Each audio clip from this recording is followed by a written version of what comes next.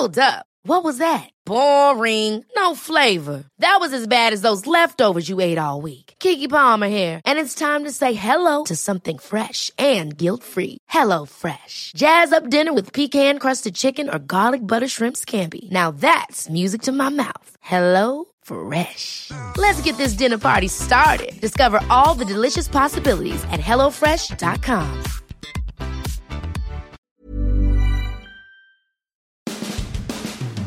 So what's the latest on Antonio Brown, and why haven't the Bucs re-signed quarterback Blaine Gabbert yet? Is Kevin Powell just keeping the bench warm for Wander Franco? And should we be worried about the Bolts and their backup goaltender? We've got all your mailbag questions answered 100% correctly on this edition of Sports Day Tampa Bay. I'm Rick Stroud of the Tampa Bay Times, along with producer Steve Versnick. Before we get started with today's podcast and our mailbag segment, the ever-popular mailbag segment, I had the chance to attend the Rays game tonight. In full disclosure, we recorded the mailbag segment on Monday afternoon. So a couple news stories broke in the interim between now and then. And Rick will get into more of it with Tom Jones tomorrow night, but I thought I'd update on the podcast in case you hadn't heard. First of all, Tyler Glasnow was absolutely filthy on Monday night. Went 7 2/3 innings, 102 pitches, 2 hits, 1 walk, 14 strikeouts. The innings and the strikeouts a career high for him. He had all 3 pitches working. The Rangers were really no match for him. Was taken out in the 8th inning through 7 2/3 innings. He petitioned a little bit to Kevin Cash to stay in, but at 102 pitches on the 10th game of the season, only his 3rd start, probably the right move for the Rays. Although, he says he was ready to keep going and wanted to at least get through that 8th inning. There was still a runner on at that point. But Cody Reed came in, got the ground out on the next batter, and then Diego Castillo, a little rocky in the 9th, but closed it out for a 1-0 win for the Rays. But Tyler Glasnow, absolutely filthy. Willy Adames, a solo shot, was the only run that the Rays were able to scratch together, and the Rangers pitchers were dealing too. They were really good as well. So Rays bats scuffling a little bit, but when you got Tyler Glasnow on the mound, you didn't have to score very many. They scored just enough, 1-0. So he looked good. Though the Rays and Rangers will play Game 2 again tonight. It's a 4-game series at the Trop. Also, the Bucs signed a running back, Giovanni Bernard from the Cincinnati Bengals, who was released last week. He's I think he's been in the NFL 9 years, if I recall off the top of my head. And being a Bengals fan, I'm familiar with him. The thing that really intrigues you about him is, one, they've already signed Leonard Fournette and have Ronald Jones. But what does the Giovanni Bernard do very well?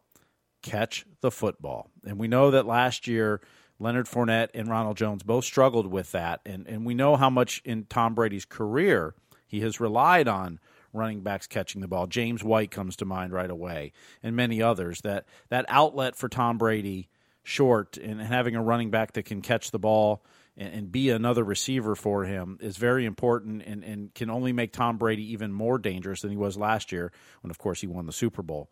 So Giovanni Bernard signs a 1-year deal with the Tampa Bay Buccaneers. The reports are Tom Brady and Bruce Arians personally were recruiting him to come here. So he's from Fort Lauderdale, went to St. Thomas Aquinas, played college football at North Carolina, has been in the NFL for 9 years, been a very productive back in Cincinnati. I think I saw a stat, and I can't find it right now, but in the last, I don't know how many years, 5, 6, or 8 years, whatever it is, for running backs, he's caught the 3rd most passes out of the backfield. So it's just another weapon for this offense and Tom Brady. And someone on the offense that does something a little different, a running back who is a decent runner, but he's a better back out of the backfield to catch the ball. Your 3rd down back, that kind of stuff. I mean, the Bengals had Joe Mixon, which was their primary runner, and then Giovanni Bernard's kind of a versatile back that did a lot. So the Bucs add another weapon. Rick and Tom will talk about this on tomorrow's podcast, I'm sure. I had a chance to look at Twitter, and Gerald McCoy, who we know is, recovering from that quad injury that knocked him out last season. He got hurt for the Dallas Cowboys on the first day of pads. It was really very unfortunate for him, to say the very least. But, McCoy tweeted out sort of how much he misses football. And this has sort of been a theme, for him during this period. Of course, he's unsigned There was a period a month ago where he talked about how he would love to come back to Tampa, how, he's sort of mended the fences with Jason Light and all the guys. And there was, was mutual agreement that they separated back in 2019. Of course, since then, and Ndamukong Suh has re-signed another 1-year deal. It was like his third contract with the Bucs. And I think for McCoy, nothing's going to happen. I talked to his agent, Ben Dogra, and he said that, there are some teams that are inquiring about how Gerald's health is going, and also, how much he wants to play, if he wants to continue playing, which he does. And so, it's so close to the NFL draft that you've seen that free agency has virtually shut down, because now teams have to focus on what's going to happen at the end of April. And, depending on how the draft comes out, you may have an opening for a defensive tackle or a wide receiver, or you may not. And so I don't think anybody's going to sign these secondary free agents, guys coming off injuries and such, like a Gerald McCoy, until after the draft. But there are, from what I understand and talking to Ben Doger, there are some teams that are sort of, monitoring him, keeping tabs on him. And from what I understand, the rehab is going very, very well. I mean, he's in tremendous shape. The question is, Steve, and I think this goes to, a lot of people, I don't know why, but Gerald was we've done the Gerald McCoy show, right, where for some reason, because they lost all those seasons, he came in here in 2010 when they had no veterans on the defensive line, no veterans on defense in general, and they were bad football teams, and he never made it to the playoffs. Well, you know who else didn't make it to the playoffs until this year? Lavonte David. And most people think Lavonte David is a pretty damn good player. In fact, the Bucs just gave him his third contract, okay? Mm-hmm. You could have Mike Evans in that. Mike Evans, too. Same category, right? And we knew they were good players. I mean, Gerald went to 6 Pro Bowls, okay? And 2 of the 9 years he was here, he was injured, okay? So if you count the years he played, he went to 6 Pro Bowls in 7 seasons where he wasn't injured. So that's a pretty good track record. He this is the league voting on him, players, fans, and coaches. Mm-hmm. So for whatever reason, they didn't win, and then everybody was like, get him out of here. And okay, Suh comes in, and obviously the defense has done well under Todd Bowles, who I give, the lion's share of the credit for. But they've done a good job, and, Suh has played pretty well, and he fits this defensive scheme. And I just don't think they thought it was a fit with Gerald. Gerald went to Carolina, didn't have a particularly great year. The Panthers had a bad season. They split with the Bucs that year, in 2000 and would have been 2019. But then he goes to Dallas, and on the first day of pads, he gets hurt. But he's made. Here's the thing: he's made over $120 million in his career. So for anybody that thinks that Gerald needs a job, no, he's 33 years old. He could easily walk away. Look, his son recently signed with to go to his alma mater at Oklahoma to play wide receiver. So he could spend plenty of fall Saturdays and be in Oklahoma and all of that. Still lives here in Tampa, splits his time here in Tampa, obviously. But he wants to play in the NFL, and his tweet showed sort of the passion he has. He just said, man, I really miss the NFL. Like, he misses football. And when it's been such a part of your life for so long. The other thing is, I think guys like him that have been so successful, I don't think that, no one goes out on their own terms, but he certainly doesn't want to go out that way. He doesn't want to be hurt, right? So he said missing the game, plenty of more work to be done, but man, really got that itch at NFL. Appreciate the NFL replay. That's where you can go back and look at games of other teams. He says, I've been able to watch a lot of film. This league is full of so many gifted players. I can't wait to be a part of it again, one day at a time. And then he had the prayer hands. So he's, he's got to be nervous. There comes a point where maybe the phone doesn't ring as much. You're an injured player. You're 33 years old. There's no tape of you for over a year, but we know the value of good defensive linemen, even veteran defensive linemen. Where would the Bucs have been last year, for example, when Vita Vea went out and until they made the trade for Stevie McClendon with the New York Jets? Like, he was a huge player in this thing.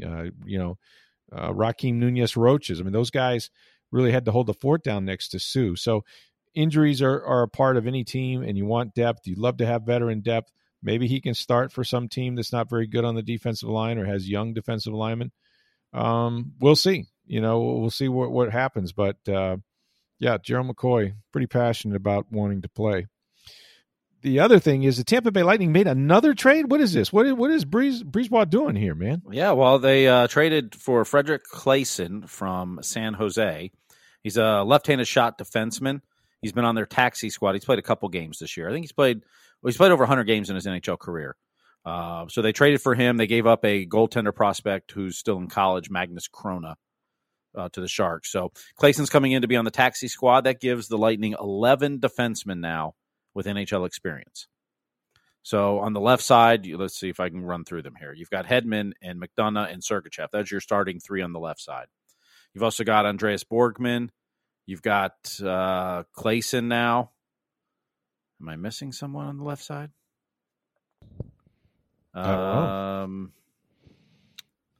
Let's see. No, Cal Foot's right. So your right side, you've got Cal Foot. You got Ben Thomas. You've got Luke Shen. You've got David Savard. You've got Eric Chernak, and you've got Jan Ruda. So you now have 11 defensemen. If you remember last year, the Lightning used 9 defensemen in the Stanley Cup playoffs. So this year now they have 11 with NHL experience. Now Cal Foot, of course, this is his first year playing in the NHL. Ben Thomas, only a handful of games at this point. But they have played in the NHL. So as you're going into the playoffs, you now have 5 top 4 defensemen with the addition of David Savard, and you've got 11 defensemen on your roster or available to you that have NHL experience. So, Julien Brisebois just adding to the depth on this team. Much like we talked last year for the Bucks, and it was the same way for the Lightning. They're in it to win it this year. Yeah, I mean, they're pulling every lever they can to get enough players and depth on this team to make a long run again.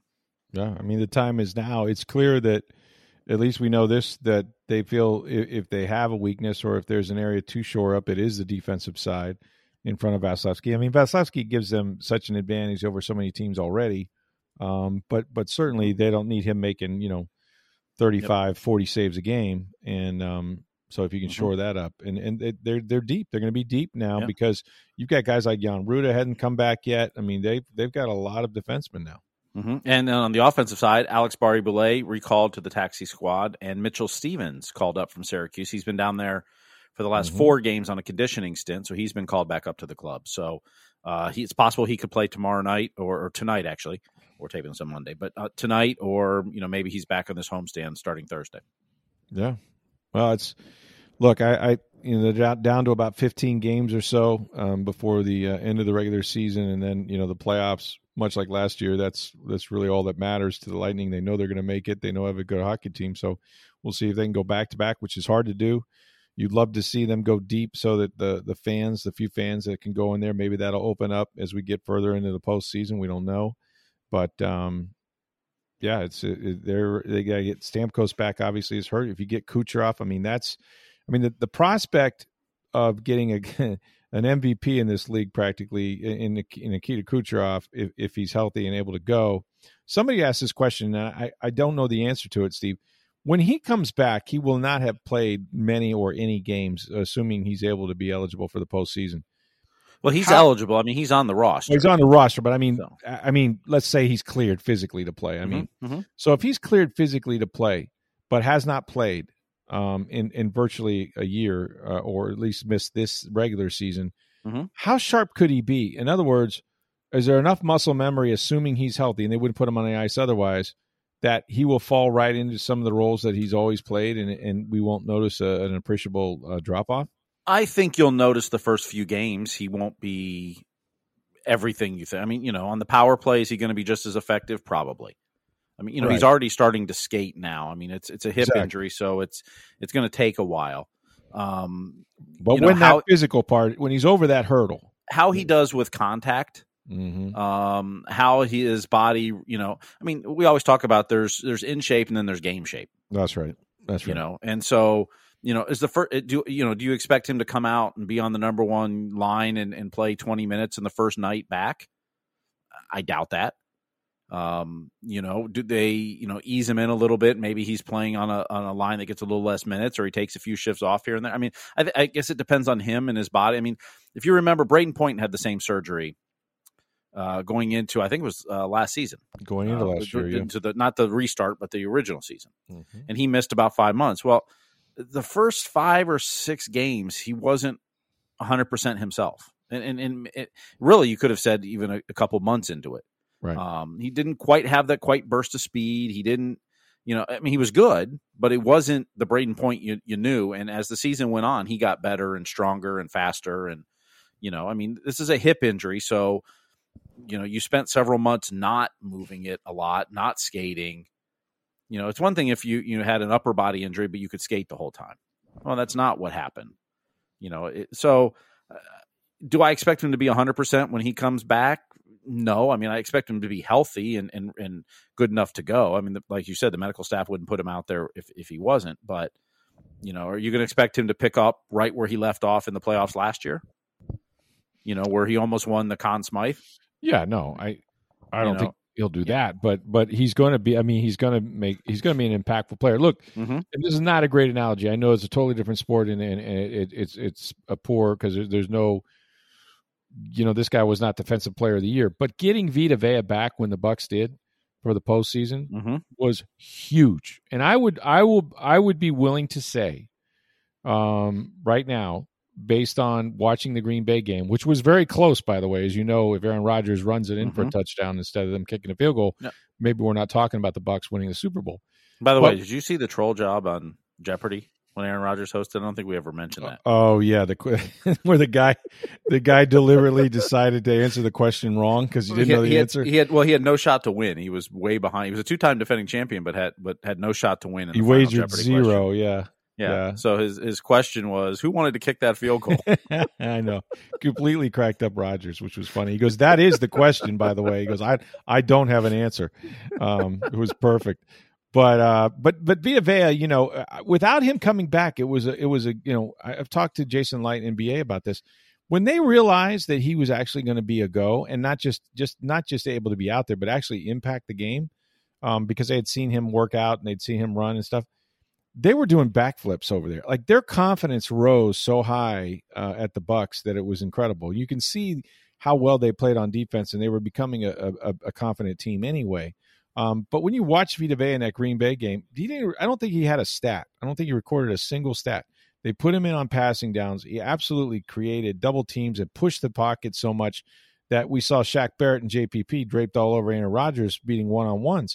And without him, I don't think they do it. So Kucherov is obviously a much better player in the grand scheme of the NHL, obviously, than Vita Vea was. But to get a player of that caliber back for a postseason on a team that's already got the best or has been the best, had the best record pretty much, in their conference all year. I mean, that is not a small deal. That is a huge deal. Well, that's the whole thing is okay. So this trade deadline, you acquired David Savard, probably the best defenseman that was on the trading block. If not the best, one of the top 2 or 3 coveted defensemen.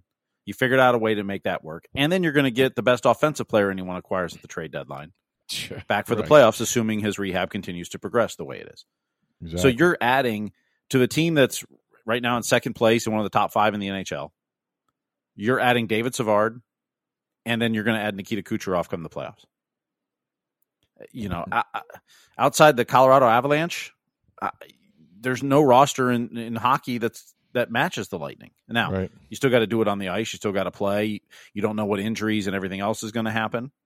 I think Vegas is trying to get their roster there, but I think Colorado's roster is loaded. I think it's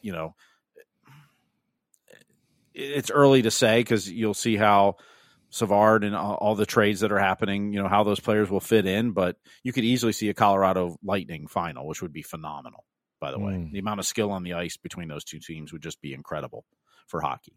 A long way to go to get there, and you don't know what's going to happen injury wise and how other players that are being traded are going to fit in and all that stuff. So, but for hockey, it would be a great final if it was Colorado Lightning. It'd be incredible.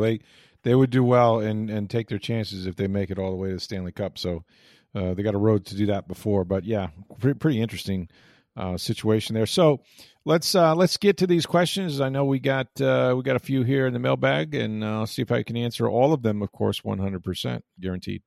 All right. Well, we'll start with the Bucks. And King Lewis asks, We haven't heard anything about Antonio Brown and the Bucs anymore. Any news? Well, if there was, we would have printed it, I assure you. There isn't anything going on that I'm aware of as we do this podcast now. That can change. As you know, it's a very fluid NFL, fluid situation. But as I mentioned earlier, at this juncture, we are just, a few weeks away from the NFL draft. Pretty much every team in the NFL, with the exception of very few. I mean, I think I saw where Jadeveon Clowney will have signed or is close to signing with the Cleveland Browns. So there's a few free agents, still matriculating into camps. But for the most part, your front offices, your general managers, your player personnel guys, your scouts, they're all meeting about the draft. The focus now has to be on the NFL draft. You've got to evaluate all these players. You have to run through all the scenarios. It's not as many scenarios, now that they're picking 32nd as say in the top 10, which they typically do.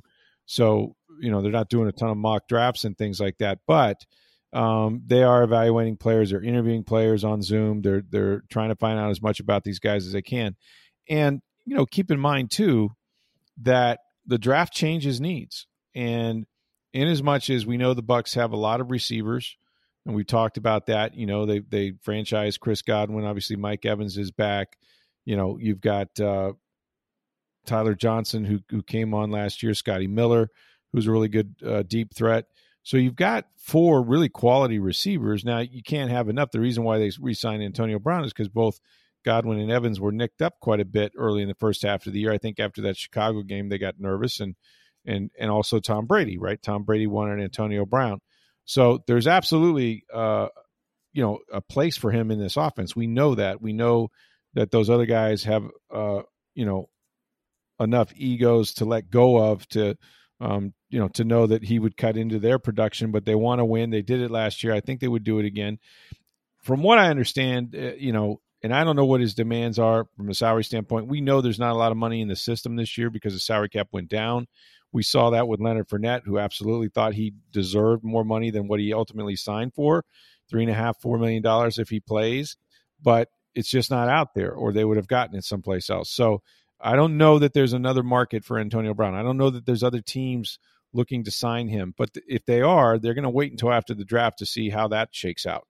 And so, there was some contentious talks, I think, at times between Brown's agent and the Bucs. I don't know where that's at right now, but I do know that it's not without – look, you don't know. The Bucs have said, and they've said this repeatedly, that this year of all years, because they have 22 returning starters and they have depth at positions, some positions, they're not bound by any one position. Let's say that the absolute killer player, the best player they can pick, is a receiver. You wouldn't think there's any way you would do that. But then why would you walk away from a superior talent simply because you've already got guys? Remember, Chris Godwin is going to be a free agent after this year. If they can't reach a long-term agreement, they may have to franchise him again, or they may lose him. Mike Evans has played 7 seasons, and he's been remarkably consistent with all 1,000-yard seasons. But he's now entering what I think his 8th season, which is hard to believe, by the way, that he's already into his 8th year. Scotty Miller is not, your every down prototypical, wideout. So it's not, completely ruled out that you wouldn't take a receiver somewhere. All I'm saying is at this point, they're going to wait until they get through the draft, see how that materializes. And then, if a market may develop for Antonio Brown, this works for him too. I mean, I'm sure he'd like to be on an NFL roster right now, but at this point, I think most teams are going to wait. And so the Bucs are one of those teams. I still personally believe he'll end up coming back here. That's just my personal belief. I don't think there's going to be a ton of options for him. And I think Tom Brady feels really comfortable with him, and he won a Super Bowl, and, he's still got some legal problems. Let's see if he can do it 2 years in a row. Sort of like, what Leonard Fournette's had to do to rehab his image. I mean, he got cut by Jacksonville because they didn't like his antics. And there was a time we talked about this over and over about him, Bruce Arians asking if he wanted to be released after the Minnesota game when they made him inactive. So, Leonard is trying to remove that perception. And so another year, a full season, perhaps. Again, we don't know where the legal issues lie. He's got some civil suits out, but I could see a place for him here. It's just it hasn't happened yet. Doesn't mean it won't happen, but I don't think he signs with anybody until after the draft. I also add in that the salary cap went down, but the Bucs' expenditures on receivers has gone up tremendously this year because Chris Godwin went from a rookie level deal to a franchise tag deal. It's a great point. So now you're spending a ton of money on receivers, tight ends. A lot more than you did last year as your cap went down. So are you really willing to spend any more than essentially a veteran minimum or very little more than that on another receiver when you've got other needs and things you want to fill on your salary cap? As the amount you're spending on receivers this year went up tremendously because Chris Godwin went from a couple million to 15 or 16 million. Yeah, 2 million to 16. You had Cameron Brate, who had taken a reduction to 4.25 a year ago, is up to 6.5 million. Gronkowski re-signed, 8 million, could make as much as 9 million. So yeah, you've had increases in the salaries of guys you're paying to catch passes, and significant ones at that. All right, Aaron asked, why haven't they re-signed Blaine Gabbert yet? Seems like an obvious move with no backup quarterback on the roster. Yeah, this one I don't really have a great explanation for. I think it probably falls somewhere in the let's wait until after the draft to deal with this because, again, let's just say for argument's sake, okay, that you were to draft Kyle Trask. Now, no one believes that Kyle Trask is ready to play this year. He might on another team. I don't really know because I don't know their needs. But with Tom Brady, the goal would not be to play him, much, if at all, except in mop-up duties as a rookie. Let him sit there, absorb, learn from the GOAT, all of that stuff. And maybe in a year or two, he can be your starter. But it does change sort of the dynamic of the room, right? You would think the guy most affected might be Ryan Griffin. You still need a veteran quarterback to back up Tom Brady, I think, even in the event that you were to get a Kyle Trask. But I don't know. I'm not sure how that would play out. I firmly believe that this is one that seems like a no-brainer to me.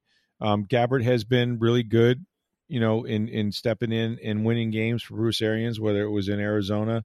So I think that he has a high level of confidence. I've even heard Jason Light and some others say that if Brady were to step aside and say, I'm done, after this season, that Gabbert would actually be a consideration to be their starting quarterback.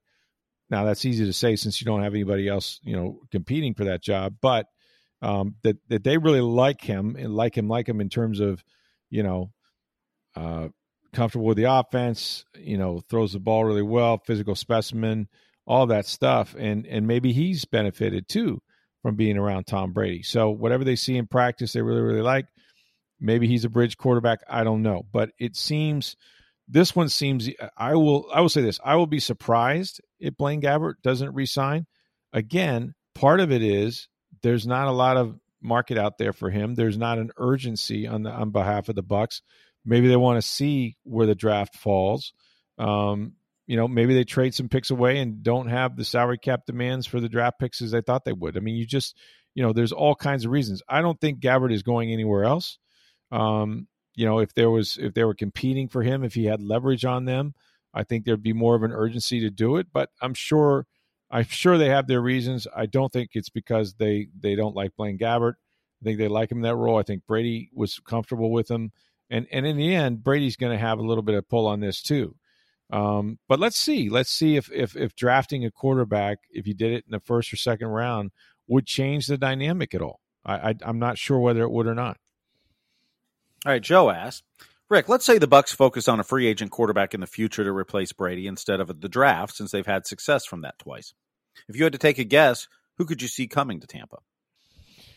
Well, I've said this for weeks and weeks, so there might be certain radio people who want to claim this, but Steve, you got the tapes. What I have said is the man on Jeopardy would be the perfect dude, simply because they've already gone and gotten a quarterback. Ken Jennings? Yeah, Jen Jennings, quarterback of the Bucs.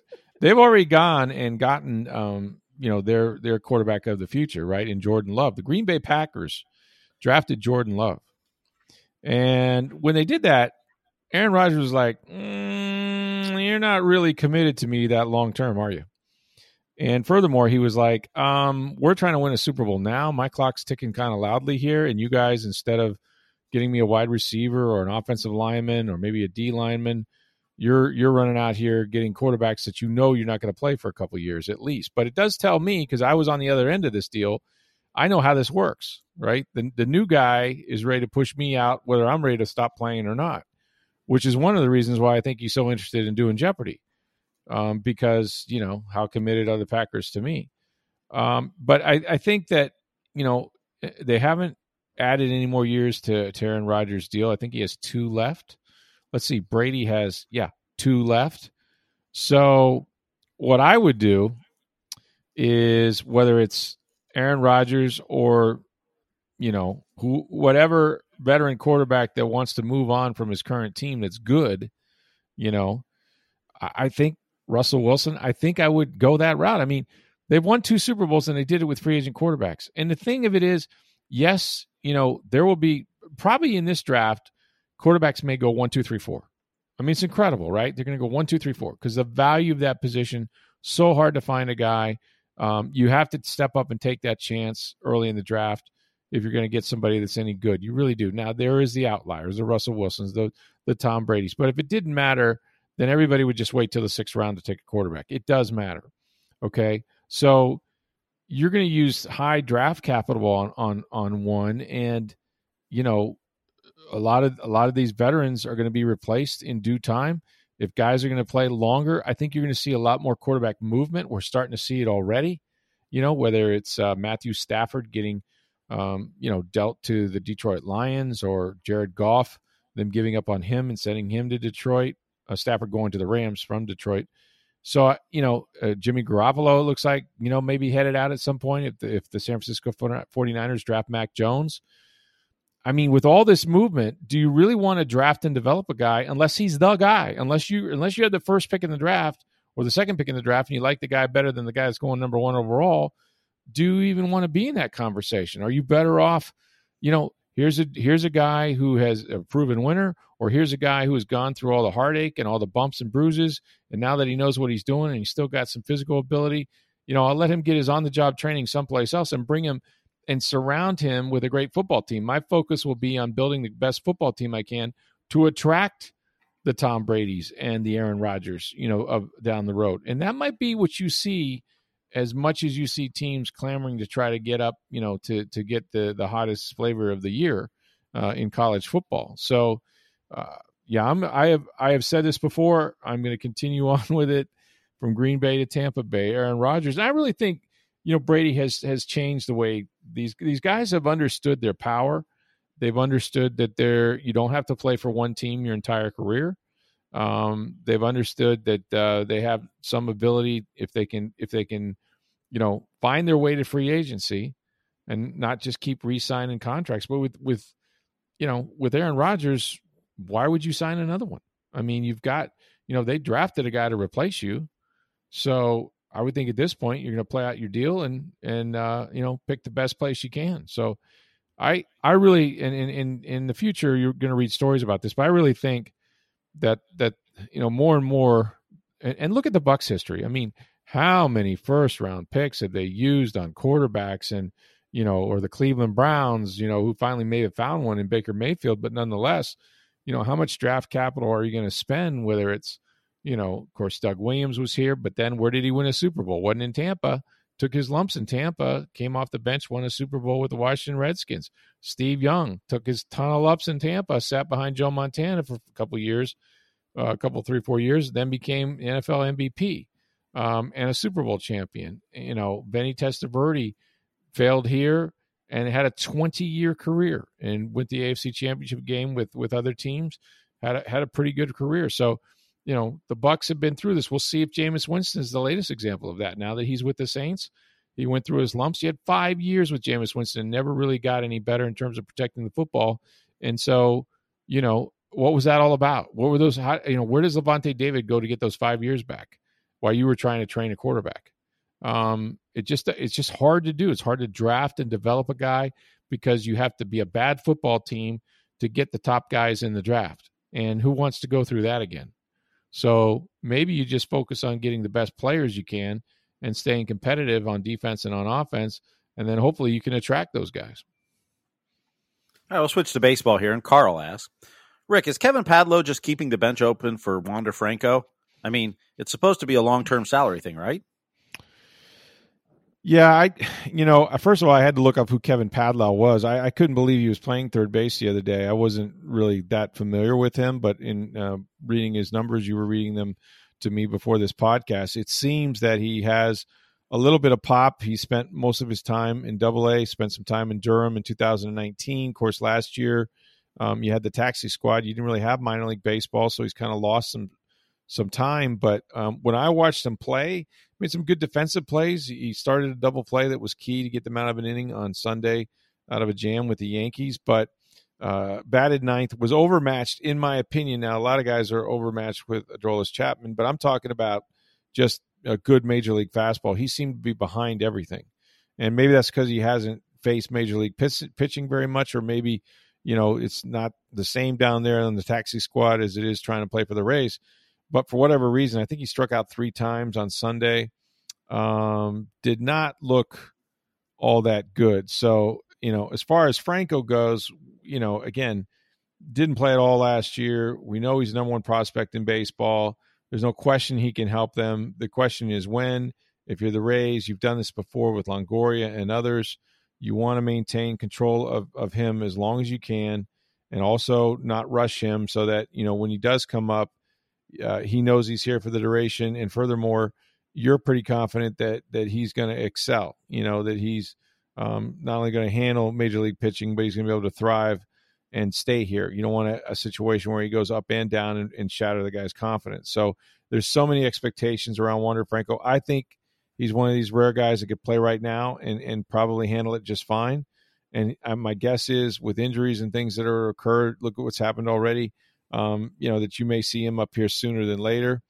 But I do think it has a lot to do with, trying to maximize the amount of time that you have in control of his contract. And, when you're that great of a player and you're that, you're the number one minor league player in baseball, why rush him, right? Why not be sure that when he gets here, he's going to be able to handle everything on and off the field? So, well, let's not forget about Wander Franco. You mentioned Kevin Padlo and, missing a year with the alternate site last year and that. Mm-hmm.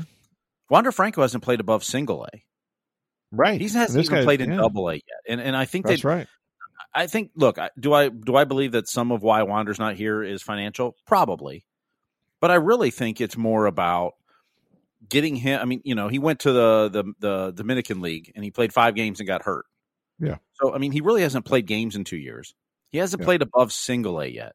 Right. I think they'd like to get him in some minor league games with double A, triple A, whatever. Agree. And it's about setting him up for success. And is some of it financial? Probably. But I really believe, more importantly, it's about the worst thing you want to do is have him come up and not succeed because he wasn't ready. Whether it's because he hasn't played a game in 2 years, whether it's because he just hasn't faced good enough pitching in his career yet, because he's only been at the single A level, not even double or triple A. But just the mental grind of being a professional, right? Mm-hmm. I mean, you're playing every day. And he, like to your point, let's see how he handles playing every day down in double A and then triple A and see how he handles that. Had there been a normal year last year, and if we would have had minor league baseball and he was playing, and presumably he was going to start in double A with the plan to move him to triple A when he was ready, maybe he would have got a late call up September or maybe even beforehand in the big leagues, depending on how he did. Would he have been on this roster this year? There's a good chance of it. But because of the lost year last year and everything that's gone on, while he's the number one prospect in baseball and most people think he'll hit fine in the big leagues, and his defense still is, it's okay. It's not great. That's something they want him to work on too. We talk about this team needs good defense. Well, putting Wander Franco in your infield isn't going to improve your defense. He's not better than Willy Adames. He's not better than Brendan Lau. Not better than what Kevin Padlo did, yesterday. So, there's that part of it too. And not that that's going to be the reason. I mean, if he's brought up here, it's because of his bat. But let's see him get some more minor league time in to make sure he's ready for it. So he doesn't come up here and not have some success or not have a chance to succeed because he's not ready for it. And the Rays are pretty good about putting guys in positions to succeed, not just call him up because it's, he's got a great name or, he's a top prospect. We want them to come up and have some success so that it propels them for more success in their future. Yeah, I think you nailed it. I think for all those reasons, that's why we're not seeing him.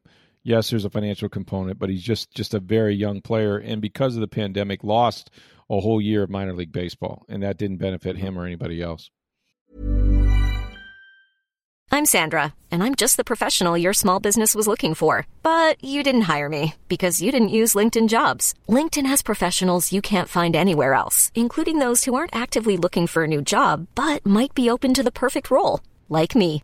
In a given month, over 70% of LinkedIn users don't visit other leading job sites. So if you're not looking on LinkedIn, you'll miss out on great candidates like Sandra. Start hiring professionals like a professional. Post your free job on linkedin.com/achieve today. So Jake asked, my mailbag question is, do you think Ross Colton could play first base for the Rays? No. The question is, could he play it better than Yoshi Sugo? This is the question. And the answer is probably yeah. First of all, and somebody else suggested this smarter than me, we should now call him Ross Golton, don't you think? Yes. How about Ross game-winning Golton? Ross Golton, if you need him. Yeah, I think Ross Golton is a good name, or Ross game-winning Golton. Definitely he could play first base. The Rays, it's funny, if you go back through Rays, history, the one thing for whatever reason, they've been very adept at finding really good defensive first basemen. Like, Carlos Pena obviously did a nice job. Even Casey Kotchman for a few years. You've had a number of guys Morrison that could play was first. Pretty good there. Morrison was good. And then, even last year, I did not expect, that G-Man Choi was going to become a defensive specialist the way he surprised everybody. It really did with his athletic ability, the ability to stretch. He's got soft hands. He picked a lot of baseballs. He saved William Thomas a lot of times.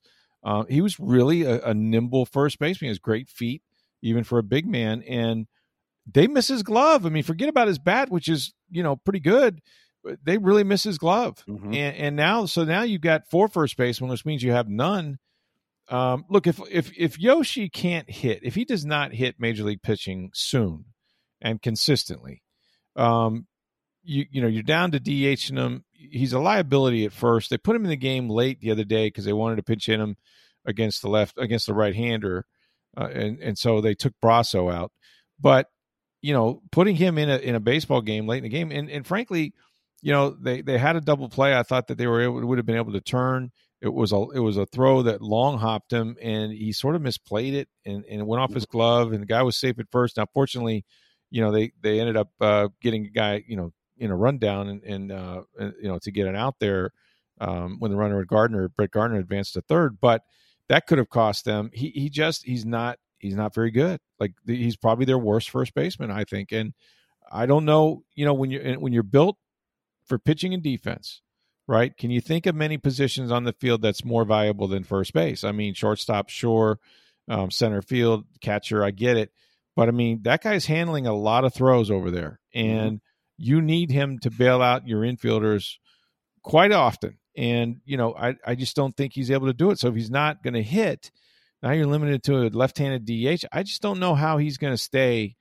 at the major league level, the way he's going right now. But his bat, and while he's not hitting for a good average at this point, his velocity and the percentage of hard hit balls, all the stuff the advanced analytics look pretty good for Yoshi, believe it or not. Right. He's not having a lot of luck with it at this point. Mm-hmm. And generally, you assume that's going to turn around. When you're hitting the ball as hard as he is, as often as he is, you're expecting him to bat better than he's doing. And that's what the Rays are hopeful. That's why they keep putting him high in the lineup, is his analytics look pretty good. It's just hasn't converted to the full success yet. But defensively, yes, he is a liability. Yeah, and I'll leave the analytics to them and all of that. Hard hit balls. I know one thing. They got him batting leadoff, which is curious to me. We know he doesn't run well What he does do is take a lot of pitches. He sees a lot of pitches. He has a pretty good eye. So, from that standpoint, I understand why he's up there because, again, his on-base percentage, he sets the table. He's not going to swing at bad pitches, but, man, he's off to another rough start. And, again, last year, pandemic, new country, new league, all that stuff, you got to give him time to adjust. We've seen these guys, struggle, and doesn't mean that, doesn't mean he won't come around. But, yeah, they absolutely need a better first baseman. I would agree with that. So Les asks, San Diego threw their first no-hitter as a franchise, and it got him to thinking. The way the Rays handle their pitchers, do you think there's a chance the Rays' philosophy would ever allow a pitcher to get a no-hitter? Rarely do they allow a pitcher out of the seventh. It's a great question. I mean, so if Blake Snell had been throwing a no-hitter in the World Series, would Kevin Cash have taken him out?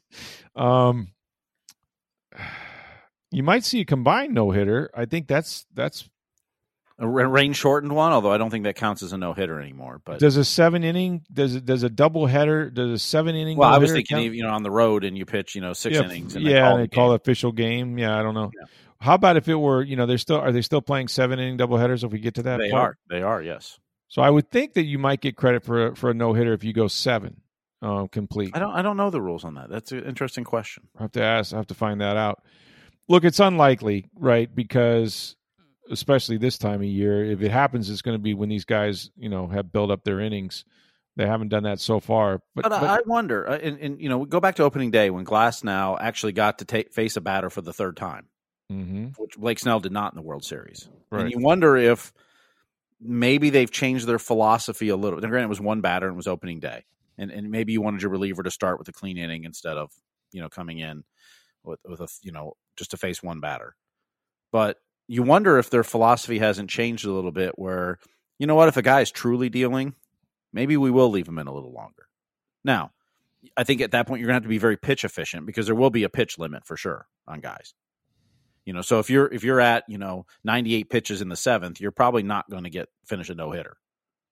But if you're at 75 pitches in the seventh, maybe if Tyler Glasnow is that efficient one game, maybe he does get a shot at it. I mean, I don't know. I don't know if the Rays have, I don't want to say changed their mindset because I think they're still very committed to their numbers and stuff. But when you see a guy like Blake Snell in the World Series or Glasnow on opening day and how well they were dealing, maybe you let them ride that out through the third time through the order. I don't know that. That's just a speculation on my part, but going, maybe we should, when they're going that good, not just, they're getting through, but, that may have been the best game Blake Snell ever pitched in the World Series game. I mean, there's so many variables with the no-hitter. And I think the biggest one is how many pitches has it taken him, Yep. I think, was I right about this? And this is going back years. I think Ed Jackson threw a no-hitter for the Rays. And he may have walked like 8 guys.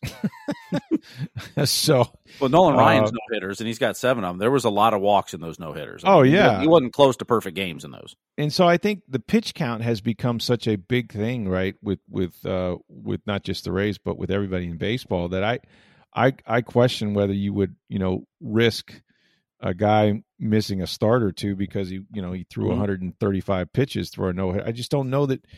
If he's a strikeout guy, or, is he getting quick outs? Is he striking everybody out? Is he going, throwing, 17 pitches an inning or 20 pitches an inning? I mean, so much of that, all of that matters, right? So with the Rays, with the way baseball is these days, I think it's very unlikely you're going to see a no-hitter. Now watch, somebody will pitch one tonight, a no-hitter for the Rays. Mark the tape. I said it. You're not going to see a no-hitter, particularly with Kevin Cash at manager. There you go. There you have it. All right. Brian wrote, says, coming into the season, the common narrative was the NL East is the most challenging division. However, and it's only a week into the season, but is it possible the AL East could end up being just as challenging, as Boston and Baltimore are looking far more competitive than expected this season? Competitive against each other. I think that's the thing, right? I mean, and I can't explain why the Rays played so poorly in Boston because they had played so great up there the last year or so. But they surely did not play well, and they got swept. Baltimore, however, swept the Red Sox, right? So, I mean, we don't really know. It's still, to me, it's too early to know. I wouldn't change the long-term forecast, I still think it's going to be the Yankees, the Rays, and Toronto in some order, and I think all those teams are also going to beat up on each other. So record-wise, you may not see, a ton of teams win 95 games in this division, but, I also don't think that we're going to be stunned by, a sudden, AL champion Baltimore Orioles or Red Sox team either, or AL East champion. So I think I think people have it about right. I don't think the AL East, in my mind anyway, Steve, you may just disagree, but I don't think Baltimore and the Red Sox are what they have been. I mean, look, when the Red Sox and the Yankees were going back-to-back and winning World Series and competing in the championships, and the Rays were trying to elbow their way in there, and Toronto was still formidable, that this division has been better than it is even right now. But I think with the ascension of Toronto, those young hitters, I don't think their pitching is quite there yet. They gave up like 15 runs the other day to the Angels. But I do think that they're a team that's on the rise. And look, maybe somebody will surprise us, but don't you think it's going to be Yankees, Rays, and Toronto in some order there? I do. I agree with you. But if Boston and Baltimore do continue to play better than we expect, then maybe this will be the toughest division. Well, we'll see. Yeah, if they're ahead of where we think they were going into the season, sure. I still think it's Yankees and Rays and the Blue Jays to battle it out for the top. The curious thing will be, will any wild cards come out of this division? Because if Baltimore and Boston are both better, they're going to knock each other off. How many wins will the second place team have compared to, second place and third place teams in the other divisions? Yeah, exactly. And you look at, you could have a couple teams from the Central or from the AL West or, that sort of thing with that win more than 90 games, and everybody may be knocking each other off. And maybe Baltimore and Boston, if nothing else, does just that. Maybe you have to win the division this year in the AL East to get in. And that's something the Rays have to consider.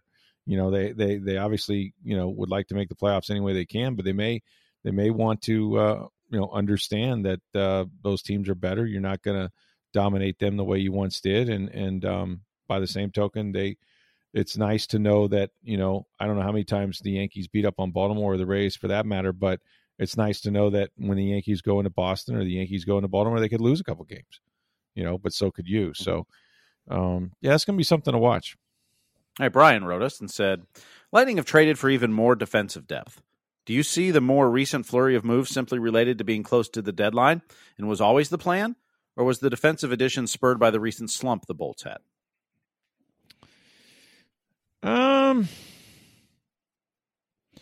Well, look, you can't have enough depth at any position, but particularly on defense. They had some injuries. They struggled a little bit, I think, on the defensive side. I think it was an opportunity. They've got, immense salary cap issues. Julian Breezeball was able to sort of navigate that using a third team, using the Detroit Red Wings to take on some salary and things.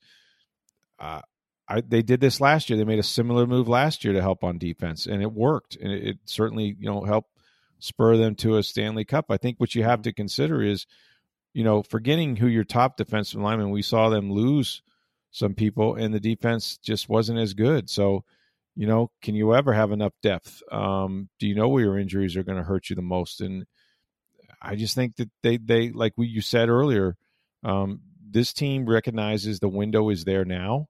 They're trying to defend a Stanley Cup. They have the core of their team back together. They may get Kucherov for the playoffs. This is the time to go for it. They're maxed out from a cap standpoint. I just think it's a smart move. I mean, you know this team, Steve. I mean, why else would they do it? Well, I don't think this was the plan all along because, quite frankly, they came into the year with no salary cap space. And they've had to play a few games short a player because of salary cap implications. That I don't think it was their plan all along to go at the trade deadline and add defensemen. Now, that being said, Julian Breezeball is always looking to how can I better the team? And if you want to identify the biggest weakness on this Lightning team, it was right-handed shot defensemen and your defensive depth overall. Compared to last year when you had 9 veteran players, with significant NHL experience on your blue line, This year you had significantly less numbers of that and games when you look at Ben Thomas and Cal Foote and how few games they've played, as this is their first year. So, while I don't think it was the plan all along, because there was no guarantee, and Julian Breezewell talked about this on Saturday, there was no guarantee you could get this deal done. I mean, you had to get a third team in there, Detroit, to take 25% of the salary, and meanwhile Columbus to take 50% of his salary just to make this deal work. That's not easy to do. So you had to find teams that would play ball with you and were willing to, essentially eat some salary for draft picks so that you could make this deal happen with your salary cap situation this year, with the amount of guys you have in long-term injury relief, et cetera. So, I don't think it was a plan, but I think, Julian Breezewell's plan is always, if I can make a move, he specifically talked about Savard, who they targeted and felt was the best defenseman to fit their team, much like he said the same thing about Goodrow and Coleman last year. They targeted him, and he said, look, if I have a chance to get Savard and I don't, and we go to the Stanley Cup playoffs and we fail to win the cup, and it was because we didn't have enough depth on that right side, I would have trouble sleeping at night, or I'm paraphrasing there, but that would bother him. And so he was able to find some partners, Columbus to trade him, and then Detroit to come into the deal to eat some of the salary and gave them a draft pick as well. He said, I owe it to this team. This team has given so much, particularly last year. I owed it to them to make this deal happen. The adding Clayson on Monday, I think, was just looking for more depth and was able to make a deal for a prospect that either you don't need anymore or you're just willing to give up to add more depth. I think that was more of an opportunity. If there wasn't a depth defenseman available that they could have done that with, then they don't make a move on Monday. I think it was probably just, hey, here was a guy that was available sitting on a taxi squad of another team that's got over 100 games of NHL experience. We'd like to bring him in to be a taxi squad member for us and add more depth on that blue line. Yeah. Well, look, it worked for him a year ago. They got the cup. They're trying to keep it. So, you got to love that the Breezeball is going for it, same as the Bucks. They see the opportunity, and it's all about championships. Yep. And Brian wrote us one more question. We'll end on this. He says, does the first major spring storm hitting Tampa Bay the same weekend as a rescheduled WrestleMania add to the Tampa not being able to have nice things mantra? Correct me if I'm wrong, that WrestleMania went off as planned. It did.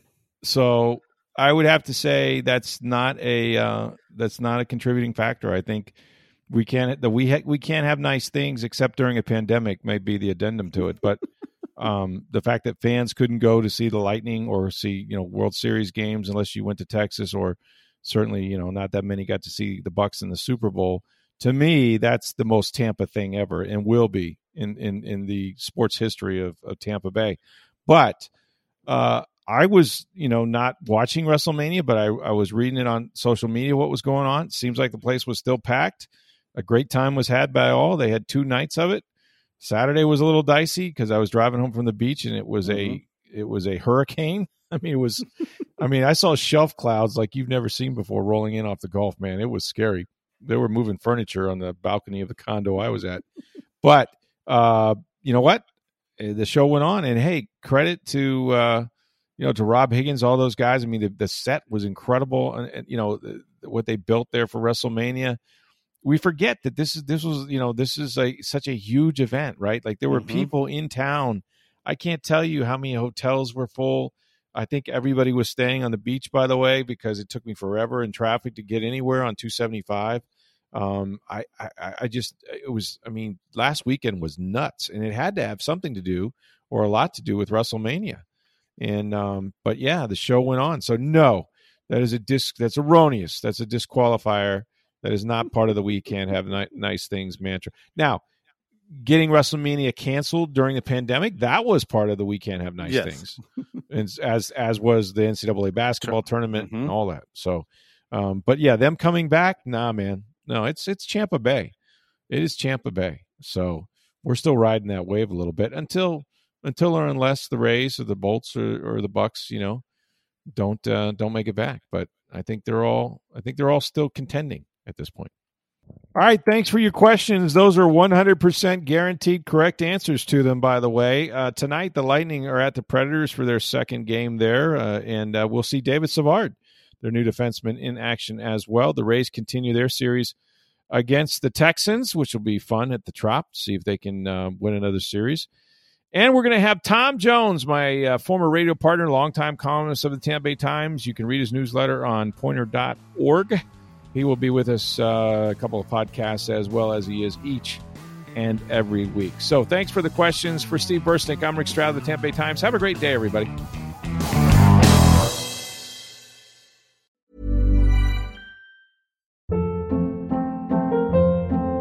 Hold up. What was that? Boring. No flavor. That was as bad as those leftovers you ate all week. Keke Palmer here, and it's time to say hello to something fresh and guilt-free. Hello Fresh. Jazz up dinner with pecan-crusted chicken or garlic butter shrimp scampi. Now that's music to my mouth. Hello Fresh. Let's get this dinner party started. Discover all the delicious possibilities at HelloFresh.com.